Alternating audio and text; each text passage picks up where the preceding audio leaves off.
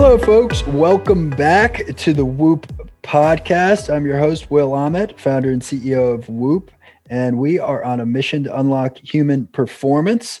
If you haven't heard of Whoop, you can check us out at whoop.com. You can check out the membership. It includes hardware, software, analytics that's designed to improve your health.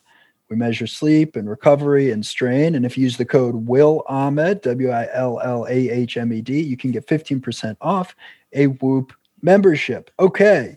On this week's episode, we turn the tables and feature an interview that I did on the Gentleman's Journal podcast. That's right. I sat down with Joe Bullmore to discuss everything about Whoop and our journey over the last decade. This conversation is a deep dive on entrepreneurship, the future of wearable tech, and exactly how Whoop is trying to unlock human performance. I get asked a lot of questions through email, through Instagram, Twitter, other platforms, and this, I think, episode does a good job answering many of your questions for me. So we discussed the inspiration for Whoop and how the company began, why the best ideas often start from a contrarian point of view, the trials and tribulations of developing the Whoop strap and what we learned along the way, why heart rate variability is core to everything we do here at Whoop, the importance of following your dreams, truly, and how to deal with feedback that you perceive as negative, and how Whoop got its name. That's right. So I hope you enjoy this episode. Joe did a great job as host, and I enjoyed the conversation. You can also check out more of his work on the Gentleman's Journal podcast. Without further ado, let's turn it over to Joe. Thanks so much for joining us on the Gentleman's Journal podcast. Whoop is one of those brands that kind of crept up on me. I hadn't heard of it. And then suddenly 7 of my friends had them at the pub one evening and we're all comparing recovery rates and all sorts of numbers and charts. And I felt slightly left out. But it's one of those things that people seem to completely evangelize about and get very, very excited about. Why do you think that is? What is it about it that makes it so exciting to people? Well, Whoop does a pretty good job of telling you things about your body that you don't already know. I think that's one of the main differentiators for the product. Wearables that came before Whoop were good at telling you things that you kind of already knew. Yeah. And Whoop is good at giving you this lens into what we like to call secrets that your body's trying to tell you. We measure physiological indicators very accurately. And that allows us to give you scores around recovery and strain and sleep. And there's this moment of self-discovery that I think people get quite passionate about, and it makes them intrigued. And all of a sudden they want to know what their friends are doing for slow wave sleep or REM sleep, or how they're getting more of it, or why their recovery is so low today after only having 2 drinks last night. And, next thing you know, you go down this rabbit hole. I can imagine. So tell us how the original idea came about. What was the kind of spark? I got into the space personally because I was always into sports and exercise. And I was playing squash as a 20-year-old college athlete at Harvard. And I felt like I didn't know what I was doing to my body while I was training. I was someone who used to overtrain. Yeah. And I was surrounded by other athletes who, at times might undertrain, might get injured, might misinterpret fitness peaks. And so I got very interested in sort of this notion of recovery, this notion of optimal training. And I got interested in what could I measure about my own body to perform at a higher level. Yeah. And that led me to the research department at Harvard and doing a lot of physiology research. I read something like 500 medical papers while I was in school. Wow. And I wrote a paper myself around how to continuously measure the human body. And I think separate from the research that I did on physiology, I just broadly believed in the future of technology. And even from a very young age, I was saving up money to buy technology. I remember I had the first Palm Pilot that could get on the internet. I think it was the Palm Pilot 5. I bought the first iPod in my 7th grade class or something. So I remember, being very interested in computing, and I broadly believed that computers were going from being on your desk to being on your lap to being in your pocket to being on your body to eventually even being inside your body. And so that as an evolution seemed incredibly obvious to me. And the combination of this deep obsession that I had taken with physiology and my belief that technology would play a big role in health monitoring Yeah. led me to founding Whoop at an age of 22. That's young. So tell me about Harvard as a kind of entrepreneurial environment. One of my favorite films is The Social Network, and I picture you as a kind of one half of the Winklevoss twins, athletic, ingenious, working hard, kind of super high performing. Is that what it's like? Is everyone a real overachiever there? Well, the interesting thing about Harvard, and maybe my one of very few criticisms of Harvard, is that it attracts people that have excelled at competing for so long that Yeah. it gets harder to break out of that mold. These are valedictorians. These are top athletes in their high school. These are very accomplished people at young ages who have gotten good at winning processes. And so what happens by the time you're a sophomore or junior is now there's a new process to go into investment banking that's competitive, or there's a new process to go into consulting that's competitive. And so it naturally attracts these people who are, good at winning processes. And I think there's a problem with that I've now seen sort of being like 8 or 9 years removed from school, which is that people are going into banking and consulting, as an example, because they're attracted to the competitiveness of the process, and less so actually the career path. And they realize, whether it's 2 years or 5 years, or in some cases, I've talked to people 15 or 20 years into the industry, that they're not doing what they love. And so that to me is a sad thing. And I think where Harvard could do a better job is it would inspire more people, more young people, to start companies. Yeah. And I was fortunate in that I got to work out of the Harvard Innovation Lab, which was actually a very new thing. People think that Zuckerberg and Gates and these legendary entrepreneurs that went to Harvard, sort of had this natural setup at Harvard to start their companies. But in fact, it was just that they were very talented people and took initiative. In Zuckerberg's case, he ended up moving out to California, right? Yeah.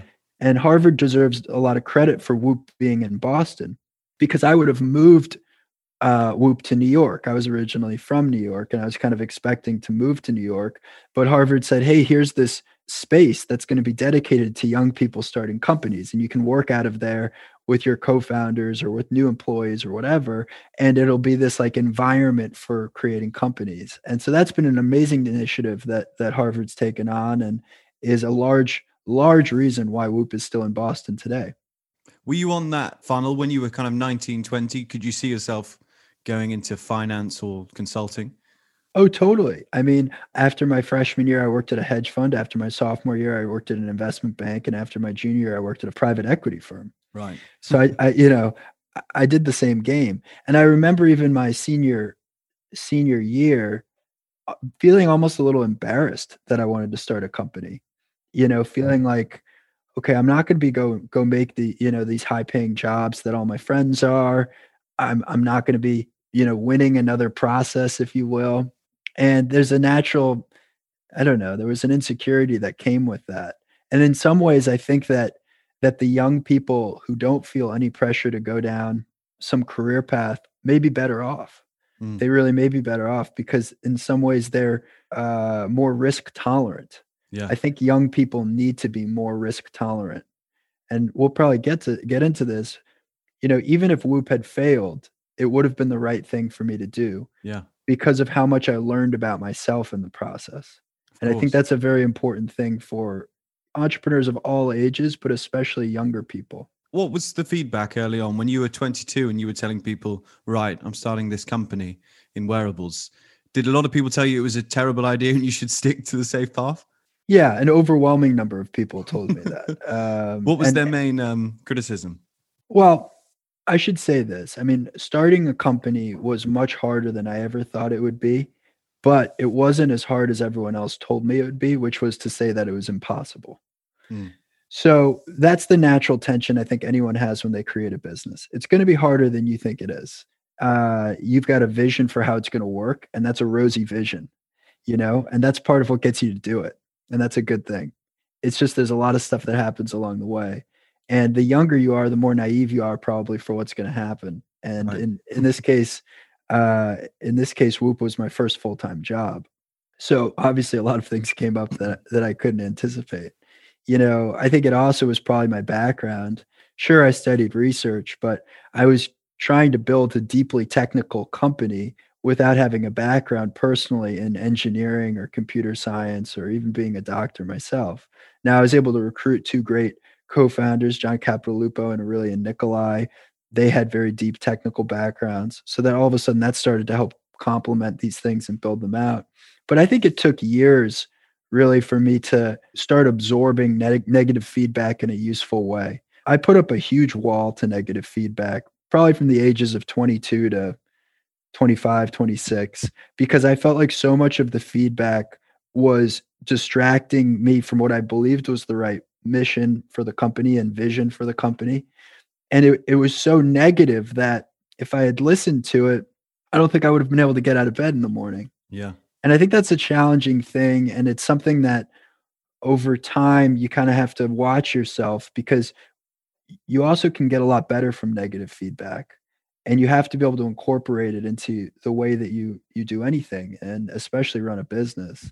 So that was probably one of the things that I most needed to learn as I grew as an entrepreneur and as a CEO. So we should probably explain kind of what the core premise of Whoop is. Have we done that yet? It doesn't feel like we have, because I've dived straight into the middle. Right. So Whoop is on a mission to unlock human performance. We build technology across hardware and software and analytics. It's a completely vertically integrated system, which means we really build and control everything in the stack of technology. And for you listening to this, the benefits of Whoop are that it will help you change behavior and improve health. Whoop measures things like the strain of your day, strain of workouts. It measures how well you sleep in great accuracy. It measures your recovery every day from 0 to 100%, red, yellow, green. Are you ready to take the day on, or do you need more rest? Maybe you shouldn't exercise. I mean, in many ways, Whoop is the first fitness product to tell you not to exercise, which I think is intriguing. Yeah. So a lot of Whoop is built to be this 24/7 life coach and tell you what you need to know. And the main difference between Whoop and any other product in the market is after you've been on Whoop for 12 months, you have a meaningfully lower resting heart rate. You have a higher heart rate variability. Those are both fitness improvements.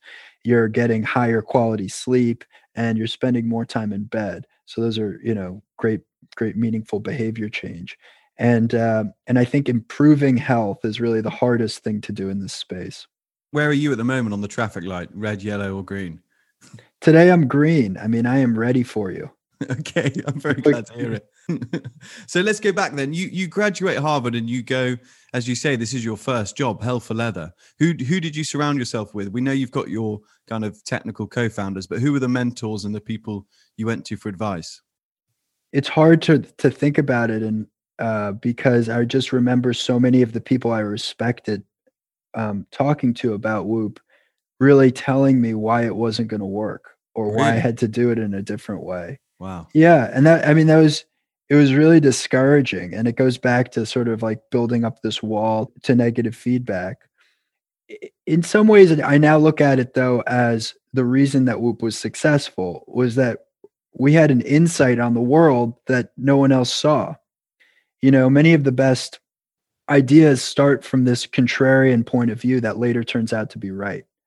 So in 2012, I was saying things like, what if recovery is more important to performance than anything else? That was kind of like a weird idea. I mean, coaches, when I went to meet with coaches for starter, because Whoop really started with professional athletes and the best athletes in the world. And then over time, we built this big consumer base, which is really everyone. But our origins were in sports. And I would meet with coaches and I would ask them, what kind of technology would you want? If I could build technology for you, what would you want? And they always came back to exercise. Oh, I'd want more analysis on the video or the technique or the speed or the location or the sweat. And then when I asked them, well, what are the problems that you're facing? It always came back to player availability, training optimally, and injury. And I just thought there was a huge mismatch between what people were asking for and what their problems were. And this is a bit of an insight for anyone entrepreneurial listening to this. Customers tend to be incredibly good at describing problems. They tend to be less good at describing the solutions to those problems. And that's where the entrepreneur needs to come in and figure out what is the right thing to solve this problem. And sometimes the process of solving that problem may lead you to a solution that no one else sees yet. And I would say that was the case for Whoop, where we believed we had to build everything from scratch. A lot of investors, for example, would say, oh, well, why don't you just build the software for a Nike Fuel Band or the software for a Polar chest strap? And I said, you don't understand. Those technologies won't exist in a few years. Like, they're not measuring the things they need to measure. They don't have the form factor that they need to have to be worn 24/7. And people just looked at me like I was crazy, because here you are, a 22-year-old competing with Nike, right? Yeah. And so I get it. I mean, and I think I was crazy, but here we are. Well, I love that idea of contrarian thinking. It's interesting you mentioned Fuel Band, and I think back then, around that time, there was also Jawbone, must have been one of the big ones. And I don't know when did Fitbit start? That was fairly soon afterwards as well. Yeah, this is funny. Fitbit started in 2010 or 11. Okay. And I went to a recruiting fair my senior year at Harvard for Fitbit. Wow. And to demonstrate how small the company was at the time, the CEO of Fitbit showed up to Harvard to do the presentation for why engineers should join Fitbit. And I think they expected a lot of people to show up. And for whatever reason, like, there was only 4 of us. And so there was this big room, and there was all these pizza boxes and t-shirts and whatever. And it was me and 3 other people, and 3 of us wanted a job, and 1 of us wanted to start a company. And so for me, it was like this great opportunity to talk to an entrepreneur about how he had created Fitbit. And I really knew in that moment that they were going to build a big business, but it was going to be a very different business than the one I wanted to build. Yeah. And even though there's a lot of similarities between Whoop and Fitbit, we both build hardware, we both measure stuff, we're appealing to consumers. The true nuances, the details of what we were going to collect and why we were going to collect it and how we were going to visualize that information were so profoundly different that I knew that we would be on very different trajectories. And sure enough, if you look at Whoop today, it's a subscription business. We release software updates weekly. We release new analytics all the time. We're constantly doing research and partnered with research institutions and sports teams. And we don't even measure steps, which in many ways Fitbit deserves the credit for sort of bringing to the market. Yeah. Because we don't think steps is a relevant metric.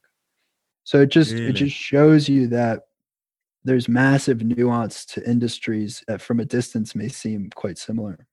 That's very interesting. I mean, this is a personal aside, but I'm a real step addict counter now. I'm always 10,000 steps every day. And if I don't hit that, I get a bit superstitious that something bad's going to happen. So why is it irrelevant? What should I be measuring instead? Lots of things, presumably. Let's start with the simple question of, are you actually measuring steps, right? If I move my arm around a lot, all of a sudden a Fitbit's giving me credit for steps, and that may or may not be a step. But let's assume now that it actually is steps. Some days you probably want to put a lot of stress or strain on your body, and some days you don't want to at all. And what we measure at Whoop is this notion of recovery, which is able to tell you how much strain to put on your body, right? If you're someone who's trying to get back in shape and you have a high recovery, okay, that's a day where you want to take on more strain. But strain could be in the form of weightlifting. It could be in the form of yoga or Pilates. It could be in the form of cycling. Now, I just gave you 4 legit workouts that put strain on your body that don't accumulate steps. That's true. So is step counting actually a relevant metric for any of those? Is that going to tell you what you did to your body? Probably not. Now, there's other days where your body's run down and you probably don't want to put as much strain or stress on it. And again, if you went for a walk, that might be a good thing to do if your body is run down, and that would give you low strain, but it would give you a high steps marker. And again, there's a lack of correlation between this idea of step counting and this idea of strain. Yeah. And we believe that strain, which is a measurement of what's happening inside your body, your physiology, is much more important. I love that. That's very good. I'm going to stop step counting almost instantly. I want to talk a little bit about the kind of prototype process. We had John Foley, who's the founder of Peloton, on, and his prototype journey was a kind of a journey from hell in many ways, because he, like you, was trying to build a hardware product and a software product and change people's behavior as well, all in one. So we had so many problems along the way. I wonder what yours was like and what were some of the kind of the early versions. Yeah, I can sympathize with that for sure. And Peloton's a great success story and touches on many of the themes that we talked about earlier. Again, they created a vertically integrated system, so they control every layer of that product experience. And that's one of the main reasons I believe that they're so successful. I think whenever you're going to go about building hardware, you have to be very specific about why you need to build it and what about it is going to create a unique point of view in the market. Because building hardware, just to state the obvious, is more expensive, more time consuming, and introduces a lot of risks. So for Whoop, when we were at a prototype phase, we were mostly focused on this idea of could we measure heart rate variability from the wrist accurately? Heart rate variability is this fascinating lens into your autonomic nervous system. Like most of the research that I talked about reading at Harvard was on this statistic heart rate variability.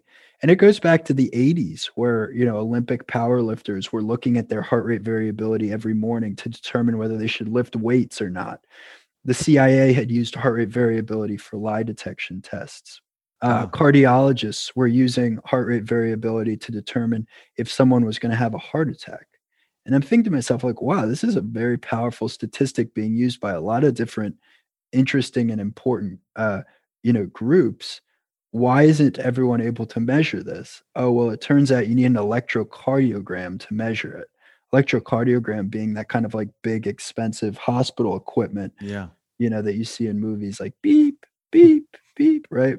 So that was the fundamental question. Could we measure this thing from the wrist really accurately, within the same accuracy as an electrocardiogram? And the first, I would say, 12 months of Whoop were focused on that from a hardware standpoint. We were doing a lot of things from a design standpoint. We sort of were building the software side of the business with the assumption that the hardware side of the business was going to work out. It's truly like building a plane as it's taking off. I mean, you just kind of have to assume it's all going to show up when it needs to go. And fortunately, we were able to build a prototype that could really accurately measure heart rate variability within, a few milliseconds of an electrocardiogram. And so that, as a milestone, was enough to help us raise, initial seed capital. And the thinking being, okay, with that seed capital, we'd be able to take what was frankly a big, cumbersome, ugly looking prototype and try to help, turn it into a consumer wearable. Yeah. And, it was really the first, I would say 2-3 years before we had a product that I wasn't completely embarrassed by. And even then, when we started launching our Whoop 2.0 to high-end athletes, because that was our first market, there were so many things about it that I was just deeply embarrassed by. Right. But I knew that we needed to kind of get it out into the world. Because to state the obvious, with a wearable gadget, there are lots of different considerations. If it's not comfortable, or if it's incredibly ugly or just uncool looking, it could be the best product in the world, but people aren't going to want to wear it. What were you embarrassed by? Yeah, wearable technology, to be successful, you have to be great at at least 5 things. You have to be great at hardware, software, analytics, design. You probably need some notion of brand or community. So it's a very hard thing. I mean, how many things in your life do you wear 24/7, right? Very few. From the earliest days, that was the vision. Yeah. Now, in 2014, 2015, 2 of our first 100 members were LeBron James and Michael Phelps. So we started with truly the best of the best. And that for me was validating, because although there were so many things I was embarrassed by about the product, I thought it was too big. I thought its battery life was too short. You had to constantly be attaching this modular battery pack to charge it. It had like an 18-hour battery life. It took a very long time to send data from the sensor to the phone because we were collecting so much data.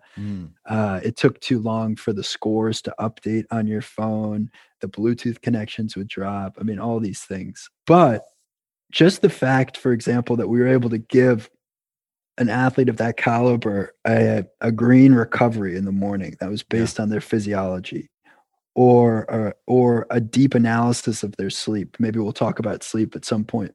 Sure. That was enough for them to keep wearing it. And I'll never forget, I was sitting on my couch with my parents in like 2015. I was watching a basketball game, and it cuts to commercial, and it's LeBron James in a Kia commercial wearing a Whoop strap. Yeah. And I was like, wow, that's amazing. He wouldn't even take it off to shoot a promotion for another brand. Wow. Because he was so into the data. And so it was this extremely validating moment, although we didn't have revenue. And although the product is certainly not something a lot of people would have liked at the time, there was something about what we were collecting that would make someone of that caliber willing to never take it off. Yeah. And mind you, we weren't paying him anything, right? That was a big, again, stubborn point of view early on, is that we weren't going to pay athletes to wear our product. Yeah. Our product needed to deliver on its value proposition. And in turn, I bet you the best athletes will want to buy this because it'll be so important to their performance.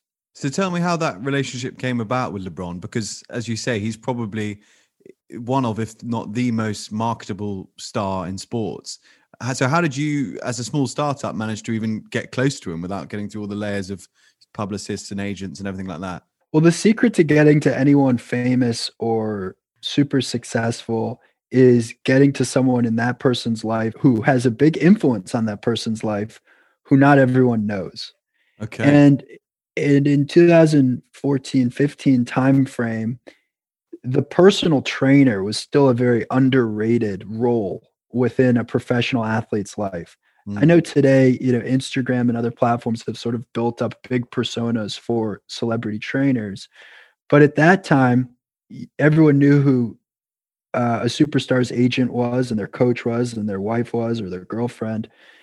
And just by virtue of everyone knowing who those people are, they're impossible to kind of go through as the right channel if you're an unknown startup. But the personal trainer who happened to spend 8 to 10 hours a day with their athlete was actually a relatively unknown person. And so both in the case of LeBron and Phelps, we had gotten to them through their trainers. Now, mind you, the technology had to work and the trainers themselves had to like it. But it was also the perfect entry point where it wasn't me telling LeBron to wear it. It was his trainer saying, hey, I've tested this. I see how this could actually be incorporated into our program. You should wear it. Yeah. And that introduces another sort of important insight. When you're building something disruptive, you have to figure out who within the market that you're disrupting is going to be your ally.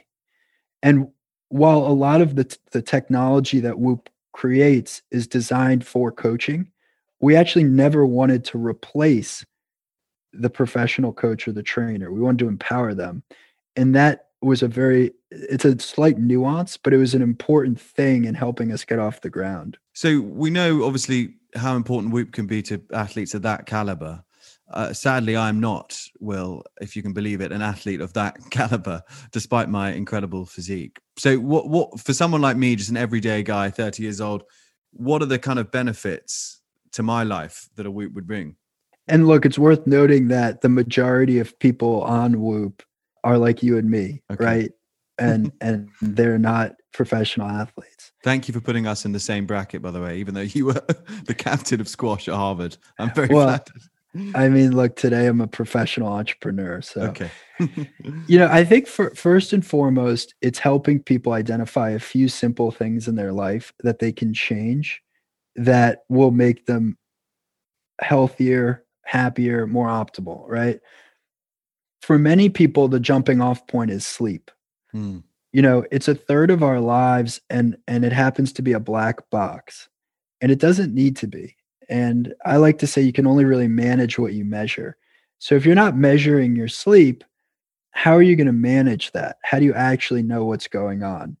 I'll give you an example. If you ask someone, hey, how much sleep did you get last night? And they don't measure their bodies, what they'll say is, oh, I went to bed at 11 and I woke up at 6. So I got 7 hours of sleep last night. Now, the reality is they didn't get 7 hours of sleep. They spent 7 hours in bed. 7 hours in bed translates to periods of time in which you are light in light sleep, awake, you're in REM sleep, and you're in slow wave sleep.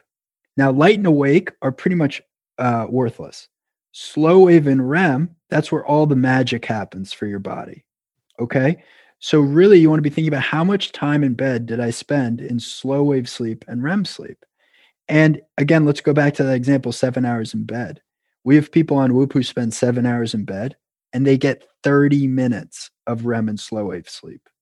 We have other people who spend 7 hours in bed. They get 5 hours and 45 minutes of REM and slow wave sleep. Now, the person who got that much REM and slow wave sleep versus the person who got 30 minutes, it's a universe apart in terms of how you feel, a universe apart. Again, same amount of time in bed, but completely different results. And it's worth explaining why REM and slow wave are so important. REM sleep is when your brain is repairing itself. So that's for cognitive function. So if you're listening to this, you probably want to have high cognitive function. Measuring your REM sleep is really important for that. That's when you're dreaming. So people who say, I never can remember my dreams, or I didn't have any dreams last night, it might be that you're not getting enough REM sleep. Slow wave sleep, that's when your body produces 95% of its human growth hormone. So that's when your body's repairing muscles, joints, injuries. And so people think they get stronger in the gym. In reality, you're breaking your muscles down in the gym. You get stronger during slow wave sleep when you're repairing your muscles. So REM and slow wave sleep, critically important. And again, how do you know how much REM and slow wave sleep you're getting if you don't measure it? So that's the starting point. You start measuring this and you start to realize like, I'm actually not getting a lot of REM and slow wave sleep. Well, what are certain things that are affecting how much REM and slow wave sleep I get? And Whoop does a good job helping you unravel that. And it's often a couple simple things that you can start to tweak that really improve your life. And mind you, nowhere have I said yet, oh, you need to spend instead of 7 hours in bed, 9 hours in bed. No. I'm just saying, like, let's try to optimize the 7 hours you're in bed. And there's a lot of different habits and behaviors that you can try, some of which are incredibly easy. The biggest hack for anyone listening to this is start going to bed and waking up at almost exactly the same time if you can. This is a notion called sleep consistency. And we've found that people who have sleep consistency, again, going to bed and waking up at the same time, have much faster recovery, higher heart rate variability, lower resting heart rates. It's a very effective way to improve your sleep and your recovery. Amazing. Sleep is kind of, it seems almost like the last frontier of health. Someone said to me the other day, and they're fond of these kind of aphorisms, that sleep is the smoking of the 60s and 50s. We have no idea how bad sleep can be for us. Do you think that's fair, that we're just discovering it now? Yeah, I mean, I do get the sense we actually know how bad sleep is for you. A lack of sleep is for you. Yeah. It seems to be correlated with virtually every disease state and every mental health issue. So clearly getting sleep is super important. I think where I get very excited is the role that Whoop and others can play to help people understand, well, what are the few things that I need to do to improve my sleep? Yeah. There's just a bunch of things. I'll give you some quick hits. So, for example, people should be sleeping in a colder bedroom for the most part. I like to sleep at about 65 degrees Fahrenheit, which is pretty cold. You want your bedroom to be really dark. Yeah. Most people have too much sort of natural light coming into their bedroom while they're sleeping. If you're traveling a lot, which many listeners probably are, consider wearing a sleep mask when you're in a hotel because there's a bunch of random lights like on the walls and stuff. You may want to experiment with supplements. Something like magnesium can help you stay asleep. Something like Melatonin can help you fall asleep, right? So if your mind's awake and you're trying to fall asleep, melatonin can be good for that. You want to be careful how closely to bed you eat. Yeah. So this varies a lot by individual, as do the supplements. And again, this is something Whoop is good at. It's good at showing you what's right for you, right? Not what's right for everyone, but what's right for you. But one thing that we see consistently is if you eat very close to bedtime, that can affect your sleep. So typically you want to, be eating close to 3 hours before you're actually going to sleep. Alcohol, this probably won't surprise people, but alcohol negatively impacts your sleep. What does surprise people is by how much and actually how little they have to drink to really disrupt their sleep. Wow. Depends a little bit on alcohol tolerance and weight and things of that nature. But typically, once you're going past one drink into the sort of 2 drink on range, that's where you start seeing meaningful decay in sleep.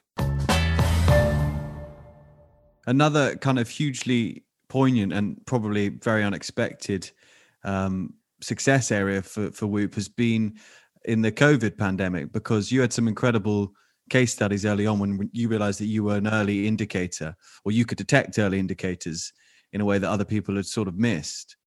Can you tell us about how that came about? Yeah. So Whoop, it's funny how many things go back to sort of your core values, but 2 of our core values were to base everything we did on research and to move at an uncomfortable pace, meaning we want to move fast. We believe that's an important way to innovate. And so when we found out about COVID-19, which maybe was a little earlier than most, it was I would say around late January, we started doing research. Late January 2020, we started doing research on COVID-19. By early March, we were the first consumer product to have COVID-19 tracking in the Whoop app. And we decided very quickly that we were going to build a large data set on what did COVID-19 look like on Whoop.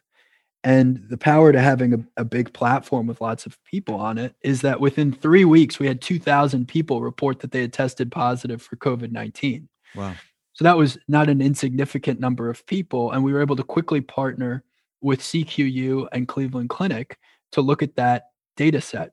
And so we built a data set on what does COVID-19 look like before, during, and after on Whoop. And the interesting thing about Whoop is for the longest time, we always saw that illness showed up in one way or another. Illness, typically, if you have a cold or the flu, we'd see you have an increased resting heart rate. We see you have a decreased heart rate variability, disturbances in your sleep, and you'd often see like red recoveries on Whoop, right? Which is a sign that your body's run down. So Whoop in the past was good at picking up on illnesses, but where this is more complicated is how do you know that something is a cold or a flu, or in this case, COVID-19? And that's where we fortunately found a smoking gun in respiratory rate. So respiratory rate is the number of breaths that you have in a minute. Most people have a respiratory rate of somewhere between 10 and 20 breaths per minute while they're sleeping, which is when Whoop measures respiratory rate. And historically, it's an incredibly boring statistic. So if you look at respiratory rate over the course of a year, it may not deviate by more than half a breath for an entire year on an individual. It's just a flat statistic. And when we looked at people on Whoop who got the cold or got flu, their respiratory rate, again, flat. What was crazy is that people who got COVID-19 had massive increases in their respiratory rate.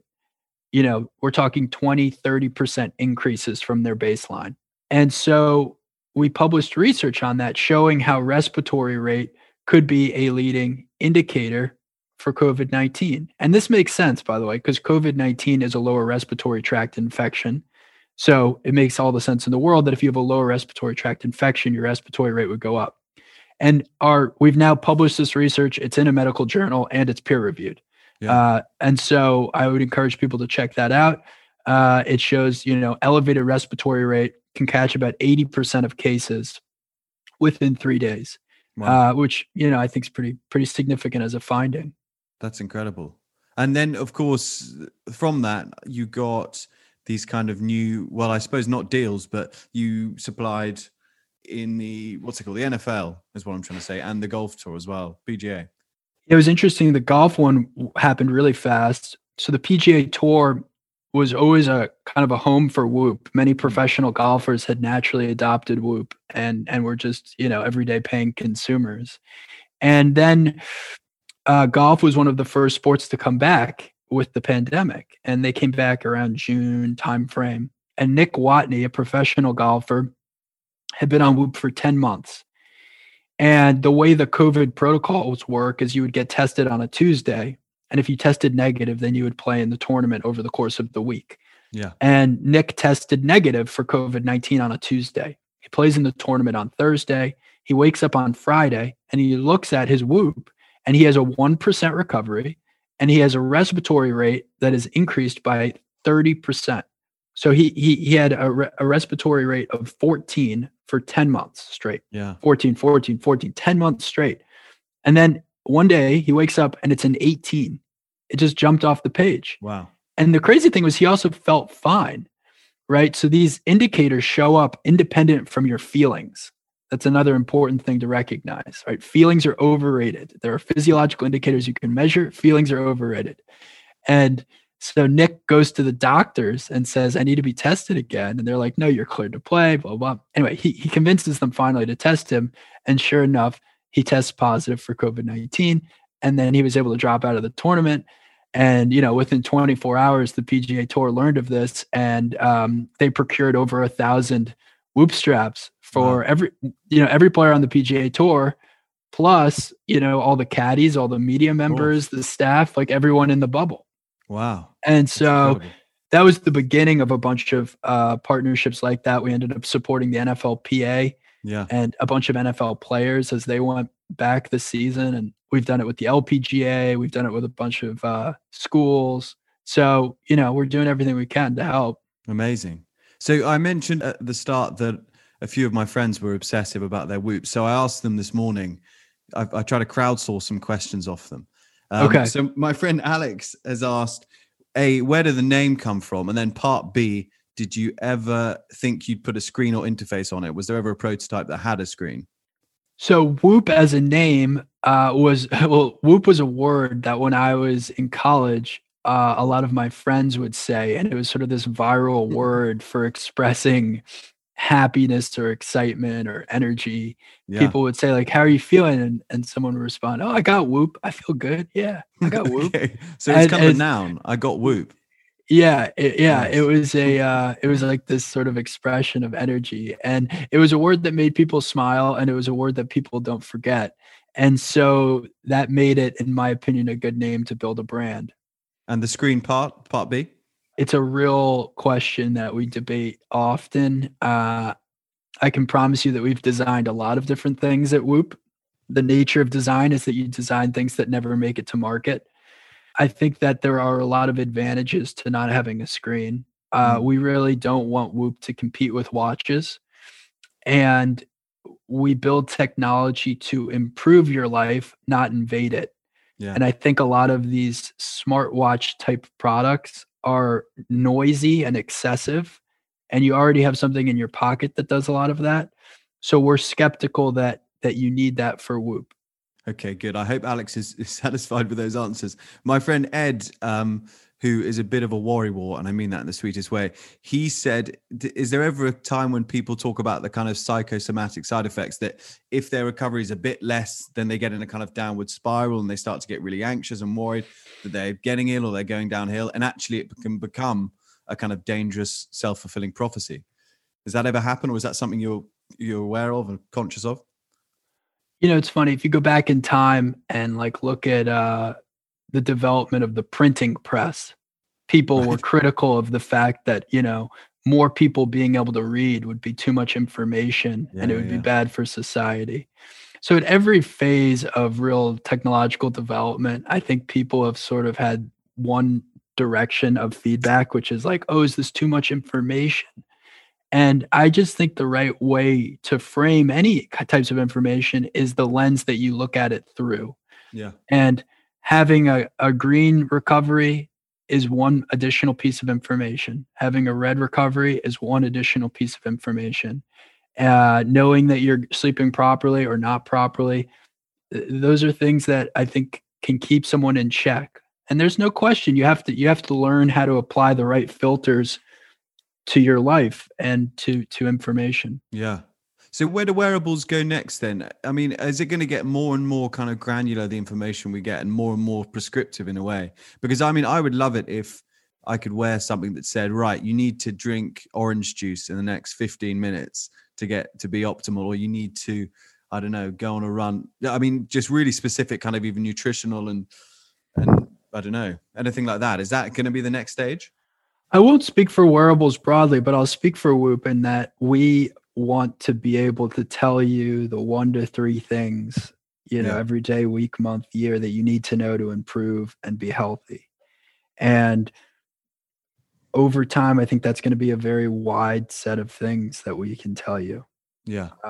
Everything from diet to sleep to training to meditation, mindfulness, breathing. I think there's a lot of different categories that are highly personal. And the promise of wearable technology is that it can really change people's lives. It really can. It can measure things about your body that you don't know, and it can tell you about those things. And in turn, you can change your life. And we've seen this on Whoop over and over again. It never ceases to be incredibly inspiring. And if there's a benefit from COVID-19, it's that I think it's accelerated the rate at which society is recognizing the importance of health. Yeah. And also recognizing limitations with our existing healthcare system. I'll speak for the US, but the US healthcare system's a mess. And wearable technology has the potential to move a lot of curative costs to being preventative. Yeah. And preventative medicine is much more effective than curative. Amazing. One of the things on that note, I suppose, that obviously Whoop teaches us is the importance of rest and the importance of time off and not kind of being always on. And I think in startup cultures, particularly with founders and entrepreneurs, there is a temptation to always be on and to be kind of squeezing every minute out of every day. I wonder, as a founder and entrepreneur and a driven person yourself, how do you kind of make sure you relax and make sure you're not always working? Well, I meditate every day. Yeah. I learned transcendental meditation in 2014, and I've done it almost every single day since. And it's changed my life. I highly recommend. You seem very, very, very relaxed as an interview guest and as a boss. You seem kind of wonderfully horizontal. Is that fair?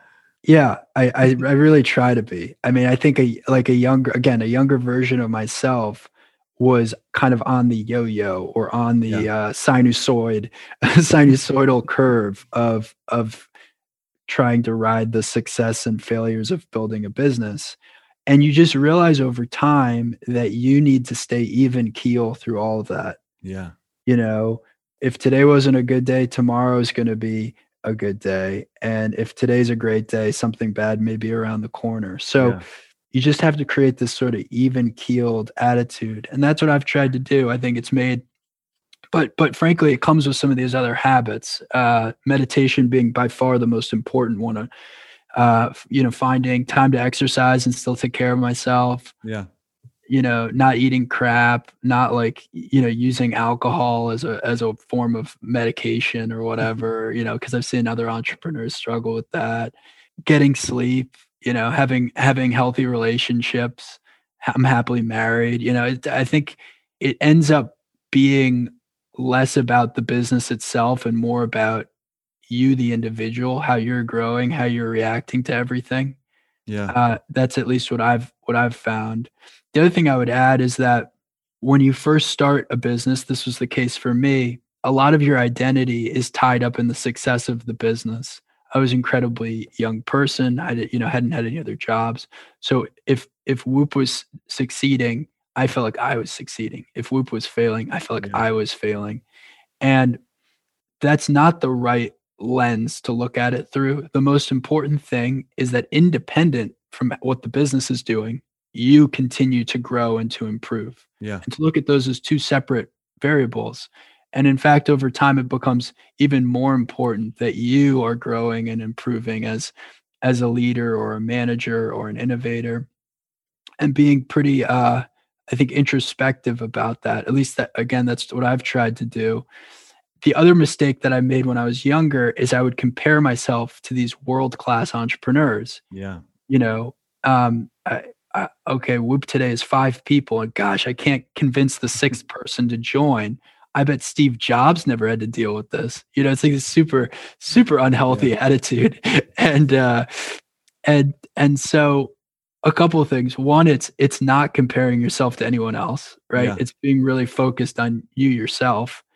And two, I've now met very successful entrepreneurs, and I've realized in talking to them that in the early days, I don't think they necessarily knew any more than you do. Yeah. Like they were figuring it out too. And so that goes back to this importance of finding ways to grow personally. So I just want to touch on that because you were obviously just a handful of people at the start. How many people work for Whoop now? About 370. Which is a hell of a lot. And obviously, as you said, this was your first ever job. So you hadn't really, apart from those kind of internships, worked for other organizations.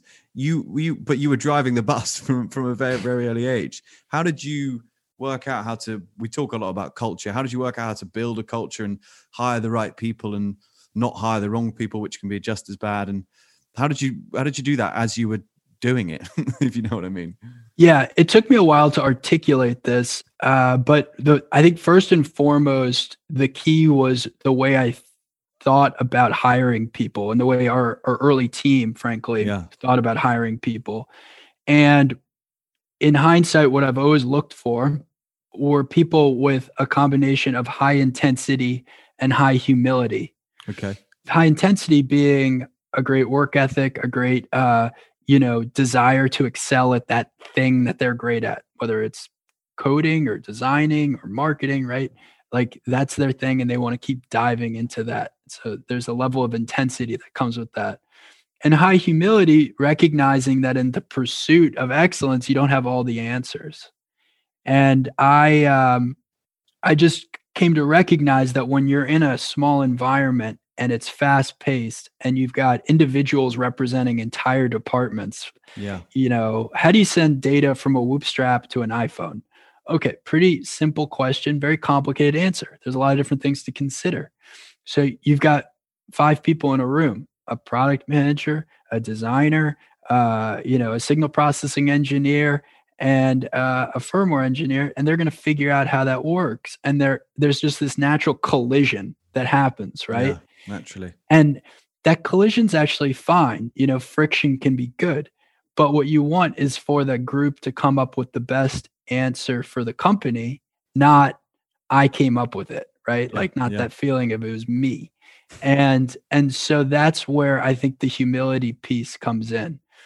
And then the outcome of this is when you have a lot of people that are like what I just described, you can create a much flatter hierarchy because people are comfortable talking to one another at all levels. If I'm a director, I don't have to go to my VP for the VP to then go to that VP, for the VP to then go to that director, then go to that engineer, for me to talk to that engineer. I just go directly to that engineer, right? So it's much more efficient. It's more transparent as a consequence. And you ultimately work towards building an idea meritocracy where the best ideas win. And it doesn't matter if you're an intern or, a VP of what. So we've got these questions we ask everyone at the end that are a little bit more personal and maybe a bit more fun. Who knows? We'll find out. So the first one is, what do you think you'd be doing if you weren't doing this? Say Whoop had never happened and you'd got, I don't know, maybe gone to Goldman Sachs or something. Well, I think I would be building a business. I've just realized that's my calling to be creating products and teams and trying to make an impact. Do you have other kind of things you'd like to do, other ideas that are kind of in your iPhone notes sitting there? I have a number of ideas and they often are sort of framed around problems to solve. But, I like to do things all in. And today I'm all in on Whoop. Quite right too. What's your worst habit? Worst habit. It's funny. The first thing that came to mind was biting fingernails. It's like a weird, nervous, immature thing that I do from time to time. I do that as well. I think it must be fairly common. Maybe we're very creative. I don't know. Maybe it's a good thing. We'll find out. What's the most impressive thing you can cook? Let's see. I think the tastiest would be like a seared Wagyu. Wow. My wife and I have gotten into cooking, and that's one of my favorite things to buy is like some nice high-end Wagyu, and you kind of sear it on both sides, make some sushi rice and maybe some ginger to go with Wow. that. Yeah. That's good. What are you most proud of in your career so far? I think building Whoop and the people and the product that come with that. I think Whoop as a company attracts incredibly brilliant, hardworking people that have very good intentions for the world. And I think the product, the fact that it's able to change behavior positively, it's technology that I think is doing real good in the world. I'm incredibly proud of that. What's your biggest failure, on the other hand, or your biggest regret? I try to live pretty regret free, and I also am someone who kind of believes that you go back in time and you start tweaking a few things, and maybe everything else ends up different. Yeah. And I don't think about failure in sort of this conventional way. I try to frame almost every negative as a positive in one way or another. If something doesn't work the way it was supposed to, okay, well, we just figured out one more way not to do that. Yeah. It's like it's so much I think of life as sort of the framework that you approach it. And in some ways it's even playing little tricks on yourself to keep going and to maintain momentum. Yeah. We had Jamie Siminoff from Ring, the founder of Ring, the smart doorbells. I mean, it wasn't a failure, but he had a moment where a glitch in the software basically, if they weren't very lucky, would have destroyed the entire company pretty much overnight. Have you ever had anything like that where it's a similar kind of thing with software and hardware? Have you ever had any hugely dark moments? Definitely. That's the short answer. Yeah. Well, I mean, basically. Yeah, we've had plenty of those. Yeah. Okay. Well, that's encouraging, I suppose, in a way. If you could learn one new skill, what would it be? Probably speaking new languages. Yeah. My wife speaks about 4 or 5 languages, and Wow. I'm like incredibly envious of that. I speak one language. What was the last piece of advice you gave someone? Well, I think in the context of building a business, 65% of startups fail because the co-founders get in a fight, or the founding team gets in a fight, and they can't work together. And so I was giving someone advice recently related to their relationship with their founding team, and it was really like, don't let that be the reason that you guys fail. Wow. Like, figure out a way to hug it out. Figure out the things that you're grateful for having them on your team. Yeah. And work through it. Yeah. Because it ends up being that the stakes just feel really high, and so these smaller things seem very amplified. Yeah. And I've seen this happen to founding teams where they let the emotions of the moment mess up their relationship, and it doesn't need to be. It can be, you can work through it. Are you quite good at keeping those two things separate, kind of business and pleasure, so to speak? Like in the fact that some founders kind of don't necessarily socialize, but some other ones are kind of best mates with the people they work with. Well, I would say I've become very close with everyone on my direct management team. I would say I'm close certainly with my 2 co-founders, John and Aurelian. We've been working together for 8 or 9 years. Yeah, of and course. I'm sure at times, all of us have wanted to kill each other, but here we are, right? Yeah. 9 years later, and you think about some of the arguments that could have screwed up the relationship, and now we've got, all these employees and all these people wearing our product, and a company that's valued over $1 billion. Like, wouldn't it have been such a shame? A shame, right? Yeah, absolutely. Is there a phrase you'd like to banish from the earth, or something you really hate when you hear it in the office? I hate the expression "fail fast."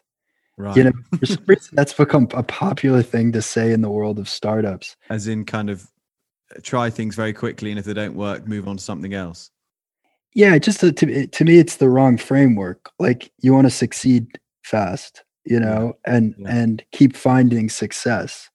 You don't really want to be that focused on failure. You want to constantly looking for ways to succeed. And part of that comes back to, again, the framework of how you think about what is failure. It's almost a useful word to remove from your language. What's your most treasured possession? I think possessions are a little overrated. Okay.